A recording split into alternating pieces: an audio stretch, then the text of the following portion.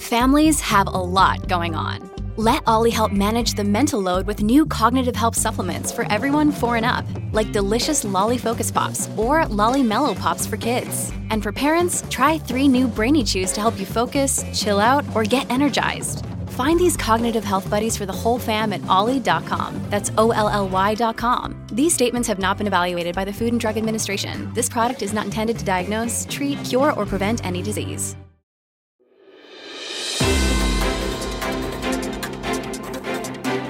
Hey, happy Friday and welcome to Newsmax Daily for March 10th, 2023, your inside track to all things Newsmax. Today is National Ranch Day, as in dressing, not the ranch that you may live on, known as the ultimate condiment now for any and all occasions or foods. National Ranch Day is always on March 10th, which means it's not always on a Friday, which is a great day, though, because you're likely going to eat salad with ranch dressing or some wings with ranch if you're going out today, because it is Friday. It's also National Mario Day, as in the Nintendo character, which came to be because writing out March 10th sort of kind of looks like the word Mario. I just deliver the news, I don't make it up. The big news today is this morning's jobs report for February, showing the economy added 311,000 jobs. That was better than the expected 300,000. That is down from January's 504,000, but still very solid, showing the labor market is solid. This after stock markets and your 401k took another big hit yesterday. Dow Jones Industrial Average was down more than 500 points for the second time this week. Also in the news, Emmy Award-winning actor Robert Blake, star of Beretta. Don't do the crime if you can't do the time. One of my favorite shows as a kid, has died at 89. He started acting at 5 years old in the Our Gang comedies, had several notable movie roles, and was acquitted of killing his wife in the late 80s, possibly most notably known for that. And then he was forced to pay her family $30 million, though, in a civil case, which sent him into bankruptcy and a downward spiral. Life. Wow, what a web it can sometimes weave, right? Robert Blake, dead at 89 years old. Senate Minority Leader Mitch McConnell still hospitalized after being treated for a concussion after taking a fall a few days ago. Although I refer to him as Marble Mouth Mitch, I did wish him a speedy recovery, and I did see on social media that many people were not so sympathetic to Mitch. Chris Salcedo had a great take on McConnell's fall and his policies. Despite everything McConnell and his coalition have done to us over the last 6 years, I still felt empathy, admittedly pity for this man. I think it's a testament to the superiority of the conservative worldview, a view that McConnell and his devotees reject in favor of the Democrats and their big government extremism. You know, I did see some of the reaction online. Many folks suggesting that Mr. McConnell, through some balancing of the cosmic scales, had finally been dealt some of what he's been dishing out. But I couldn't go there. Despite all that he's done, all the harm he's done to this country, to harm our future, even our existence, I wish Mitch McConnell a speedy recovery. It is ironic, though, under his leadership or lack thereof, our nation seems to reflect Mr. McConnell. Fragile, fallen, and in grave danger. It has been McConnell and his ilk that have either joined or allowed the Democrats to attack anything and everything that keeps us free of government coercion, threats, and intimidation. For example, the McConnell Surrender Caucus sat idly by while Democrats targeted gas-burning stoves, of all things. And even though their attacks, as is almost always the case with left-wingers, they ended up being based on lies, junk science, and ignorance, they were allowed to attack us consequence-free. The attack on the clean, burning, abundant, and inexpensive fuel was designed to keep the government in charge of our lives, remove our freedom and independence, and just another mechanism of control. But that's all the left is good for, control, these days. That's Chris Salcedo, host of the Chris Salcedo Show. The big story your friends, family, and coworkers are probably talking about today from yesterday is Biden's budget proposal, which would raise the top personal income tax rate to 39.6% from 37% for Americans making over $400,000. It also proposes increasing the federal capital gains tax to 39.6%, up from 20%, a huge increase for households making over $1 million, and notes that it would, quote, finally close the carried interest loophole. That's only the beginning. We get more from Rob Schmidt tonight. Biden wants to raise the corporate tax rate to 28% from 21%, which means bye-bye jobs, of course, going to most other first world countries that are smart enough to keep a corporate tax rate in the low 20s. And he wants to levy a 25% billionaire tax on U.S. households worth more than $100 million. France tried that one. It was a complete disaster. All the rich people left France, and they canceled it immediately to get all those rich people to come back with all the money that they spend. On top of all this, the deficit 2024 would still increase from $1.6 to $1.8 trillion. Even with all that tax money destroying our economy, the debt would swell to over $51 trillion in the next 10 years. Trish Regan joins us now, more than aware, as I am, of how ridiculous this thing is. What a sad story. I'm just laughing. I appreciated your description of it, which was quite good. But look, I mean, I think that, and thank goodness this is not going to get through, but this should be a wake-up call. Yeah. Now we need to really understand and comprehend that this is not your father's or even your grandfather's Democratic Party. This is something entirely different. I was looking at this today and I'm like, okay, so it either proves one of two things. He really does have dementia, as many people have suggested, or two, he's a communist, or I guess both of the above. See, all the above, yeah. Yeah, all the above. It's never going to work if you try to basically disincentivize businesses and people from earning more money. How do you think you're going to grow the economy that way? You mentioned this quote unquote mark to market of assets. So, okay, you have a house, your neighbor decides to sell his house and, oh, maybe it's a good market and he gets twice the valuation for his house. Well, then what? You're going to owe the federal government the difference because they're suddenly saying, oh, your house is worth twice as much as you thought it was. It is so preposterous. Again, important that we understand the mindset of where they really are, Rob.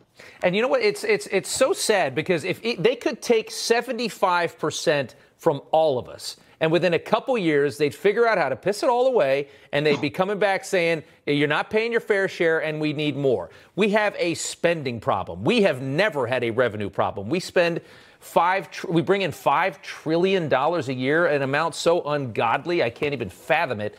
And they manage to waste it all. And I mean, even in Congress, they admit, probably about half of the money you send here is wasted. That's Rob Schmidt, host of Rob Schmidt Tonight, 7 p.m. Eastern on Newsmax. There's a good chance that right now you're thinking, I'm all for helping Ukraine, but the Biden administration has given Ukraine some $200 billion, and now they want more money from us. Well, Rob and Trish Regan discuss that as well. I am very, very much in favor of finding a solution and making sure everyone in Ukraine is safe and they have freedom. But I'm going to be honest, you look at the numbers here. Yeah. We have spent in a year almost as much as we spent 20 years in Afghanistan. I mean, these are big numbers that we're talking about. The Wall Street Journal estimated more than $200 billion. Janet Yellen is saying we're going to give another $10 billion. We know that the defense secretary in Ukraine was fired for corruption. Yep. His deputy is alleged to have stolen $400,000. Again, it's the problem of government, right? And that's what's going on over there. But think about what goes on here. We just give money to whatever problem is out there, and we think that money is going to solve the issue. Yeah. It's not always money. It's often management, and that's what we're lacking right now. We do not have a CEO of this country. Yeah. We don't have somebody that's running things and making sure that the trains, literally, I know you were just talking about Ohio, are on time. Yeah. I mean, we are in a very, very bad spot. So you can't throw more money at it and expect it to solve itself. And they sit there and they scream in your face about fair share. And I like to pound this into people's heads so you can tell everybody you know. The top 1% in this country bring in 20% of the wealth, and pay 40% of the taxes. And over on Capitol Hill, how about the House weaponization hearing? Republicans have brought in 2 of Elon Musk's public scribes to release cherry-picked, out-of-context emails and screenshots designed to promote his chosen narrative. Ranking Member Plaskett, I'm not a so-called journalist. I've won the National Magazine Award, the I.F. Stone Award for Independent Journalism, and I've written 10 books, including 4 New York Times bestsellers. That's Representative Jim Jordan. You hear laughing there at the end. 4 New York Times bestsellers. So-called journalist. That's award-winning journalist Matt Taibbi on Capitol Hill, sparring with Democrats during a heated House Judiciary Committee hearing on the so-called Twitter files. First, the FTC is asking for your background, and now the ranking member of the Committee on the Weaponization of Government is asking for your sources. I never asked them for their sources. Yes, I did not. All right, for more on this, let's bring in Wyoming Congressman Harriet Hageman. Congresswoman Hageman is a member of that weaponization subcommittee, was at today's hearing. Good to see you, ma'am. Listen, I was sort of taken back by Democrats sitting there normally defending the media, going after these guys saying, tell me your sources. Did Musk tell you this? Did he not? It was almost like a role reversal. Well, and it was much worse than that throughout the entire hearing. Really, the message that I think that the Democrats sent today was they don't like the First Amendment. What they like is they like censorship, and they like to control what people can say and what people can hear. And so we had 2 gentlemen who appeared before us who are admitted Democrats, both of whom said that they voted for Joe Biden. And from the very first moment that the Democrats started questioning them or doing an opening statement or anything else, they just lambasted these 2 gentlemen. It was extremely interesting to watch. But again, what I will say is that the Democrats are terribly concerned about the fact that we have a First Amendment right in this country, and I think they'd like to see that changed. That's Wyoming Republican Congresswoman Harriet Hageman, a member of the House Weaponization Committee on Spicer and Company with Sean Spicer and co-host Lindsey Keith. That's afternoons at 5 o'clock Eastern on Newsmax. And the key word there is House Committee. The Republicans control the House. But what will happen when weaponization gets to the Democrat-controlled Senate? Senator Marsha Blackburn of Tennessee spoke about it on John Bachman Now. Let's welcome in now Tennessee Senator Marsha Blackburn. She's a member of the Senate Judiciary Committee. Senator, great to have you with us. Good to be with you. Thank you. You know, it's shocking, I guess, every time we learn more about how much coordination apparently there was between the federal government and big tech to push a certain narrative. And I think the question a lot of us are left with at this point is, you know, will this go anywhere? I mean, this is a House Judiciary Committee. Republicans control that side of things, but Republicans don't control the Senate side. What does the Senate plan to do with this information? Yes, we are looking forward to taking some of these bills that come over from the House and exercising Rule 14 and moving them directly to the floor and calling the vote on some of these bills. I think that that is going to be important for us to do.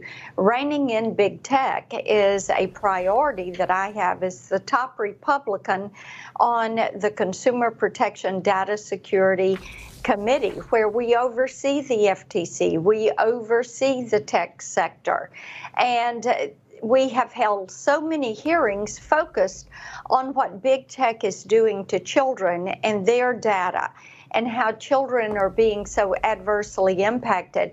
And John, I think that that's going to be the starting point for us. My Kids Online Safety Act, I actually think that is going to pass in the next few months. We have built bipartisan support for that. And close behind that, we have my online privacy bill. We have data security, the Open App Market Act. Again, that has bipartisan support.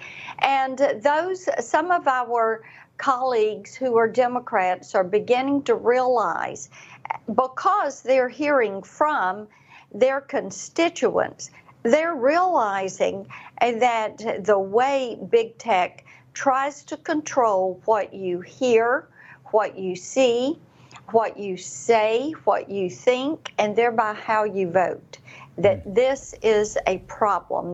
Again, that's Tennessee Republican Senator Marsha Blackburn. And another heated hearing was the Senate Committee on Environment and Public Works hearing to address the threats from the Norfolk Southern toxic train derailment in East Palestine, Ohio. We have announced direct investments of over $21 million.